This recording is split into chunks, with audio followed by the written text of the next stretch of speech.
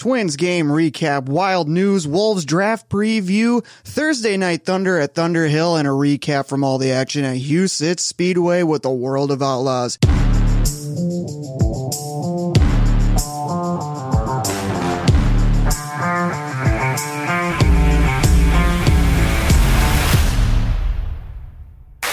RTS Unorthodox on a Thursday, June 23rd, 2022. I am Mark Meyerhoff, back again, bringing you all the highlights and recaps from last night's action across the sports world and the racing world. Let's get down to it.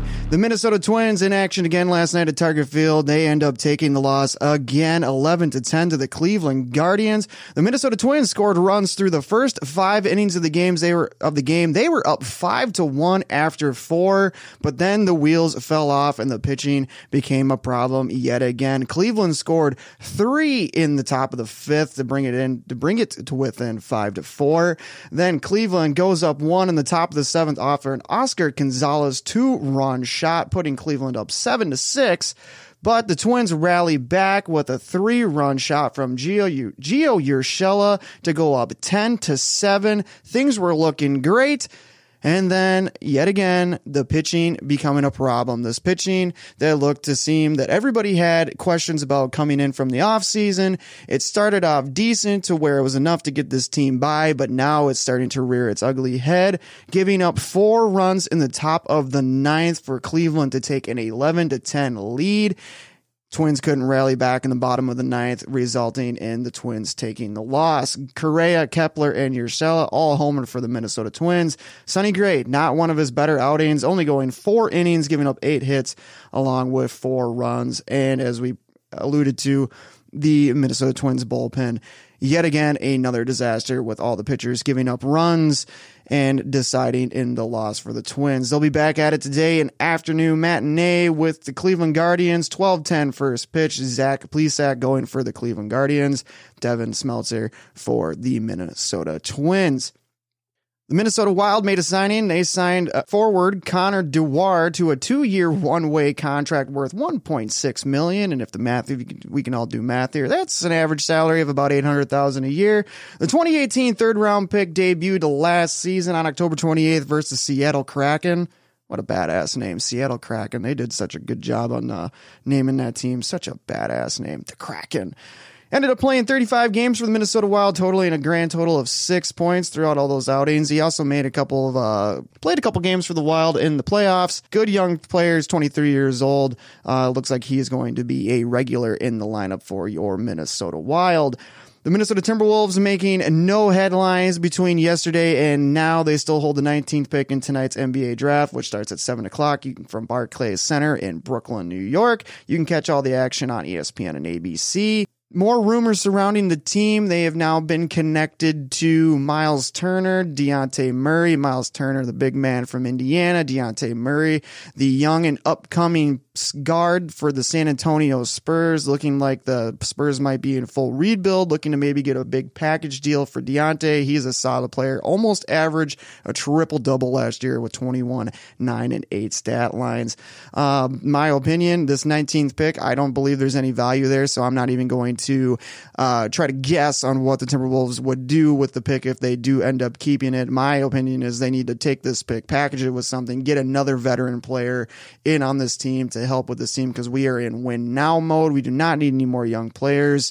We've got enough of them. We've got our core. Let's trade the pick. Get out of here. Get our resources for next year with the draft being better. Find a veteran player that can help this team now. But don't get me wrong. If we can get Dejounte Murray out of the deal, I believe that would be a significant upgrade over D'Angelo Russell. More longevity there. This kid's proven, and he was the number 1 guy in San Antonio. So having him being surrounded by Karl Anthony Towns and Anthony Edwards, I think would just open up a mass amount of doors for this kid and more talent to be unearthed from him. And I think it would be a great pick. It would take a lot to get him, but if Dejounte Murray would be a Timberwolf, that would be a massive upgrade and definitely would launch the Timberwolves into the upper echelon of the Western Conference. We head to Charleston Speedway in Charleston, Illinois. The Power Eye National Midgets in action. Cannon McIntosh taking home the victory. Jacob Denny second. And Carter Sarf bringing it home third. POWRi National Midgets, they head off to Fayette County Speedway later tonight. The War Sprints were also in action at Charleston Speedway. Zach Dahm bringing home the checkered flag. Mitch Wismiller coming home second, and Ricky Lewis coming home third. They will have the night off. Adams County Speedway in Quincy, Illinois was home to the Dirt Car Summer National Tour. The Dirt Car UMP Modifieds in action. Nick Hoffman, man, this guy's on a heater. Leading the points, he's running away with it. Coming home first, Kyle Steffens second. Tyler Nicely, nice run, nicely. Coming home third, 21 cars, 25 laps. It was a good show. I think Kenny Wallace was in that race as well and got dumped early on. Dirt Car Late Models also in action. 37 cars made the trip. 22 made the feature for a 40-lap run around Adams County Speedway. Bobby Pierce bringing home the checkered flag with Shannon Babb in second and Max Blair. Yet another third-place finish for Max Blair. Both series are heading to Spooner River Speedway tonight. You can catch all the action on Dirt Vision. Huset's Speedway, oh my goodness. I watched this race last night and it was very unpredictable. I don't think any of us had Casey Kane winning his heat, pulling the number one in the dash redraw, leading green to checkered in the dash race, starting on the pole of last night's race. Up and down season for Casey Kane, starting the season off, getting hurt, rehabbing, coming back, and then just having probably the run of his life last night at Huset Speedway, leading 23 of the 30 laps and picking up his first career podium, with the World Outlaws coming home third. But the action in between the green and the checkered flag, Gravel made a huge run, taking the lead with about 14 to go, and then coming out of 4, trying to pass the lap car, which I believe was Robbie Price in the Seven Sides Motorsports entry. Trying to go on the outside, just misjudges a little bit. Right rear gets collected in with the concrete on the front stretch, and he gets caught up, climbs the wall, and ends up tipping the car over while leading. The crew made a valiant effort on that, trying to get the car back together. They just ran out of time, so Gravel ended up with a DNF. After the red flag situation, Kane started back in the lead, but it wasn't too long after that Spencer Baston took the lead in that brand new looking True Timber blue number 5 for CJB Motorsports. Man, that car is looking good. Even the merch looks good. I can't wait for these guys to come to Cedar Lake next weekend. I will be buying a shirt. But Spencer Baston takes the lead, and after that, it was pretty much all him. Macedo made a late charge, but just didn't have enough as the lappers were just not in the right place at the right time. Spencer Baston bringing home the checkers, Carson Macedo second, and Casey Kane picking up that first ever World of Outlaw podium. Other notables from the race, Buddy Kofoid started up front on this deal, held his own, botched it a little bit. He was running second. He ended up getting a little loose out of 2 and then ended up jumping the cushion in 3 and 4, which resulted in him losing a few spots. But he fought back, coming home with a 4th place finish. Strong run for the USAC National Midget driver, looking good in a wing sprint car. And Brooke Tadnell, a regular that races out at Huset Speedway on a every Sunday night basis, coming home 14th. So not a bad run for the Australian Brooke Tatnell. And another headline coming out of that race, Justin Henderson scheduled to race last night. World of Outlaw officials noticed something, that his right rear tire was not the same tire that he had hot lap qualified and ran his heat race on. So Justin Henderson was not allowed to start the race due to the fact that the original tire that they had must have been outside of the gate. With, if anybody who's been to Huset's, everybody gets inside there once they get the cars going for the race. Team members couldn't get back outside to get that tire to switch it. Henderson ends up with a DNS. They'll be back in action tonight. Tonight is the first official night of the High Bank Nationals, where they'll start collecting points and getting things set up for Saturday night's main event for $100,000.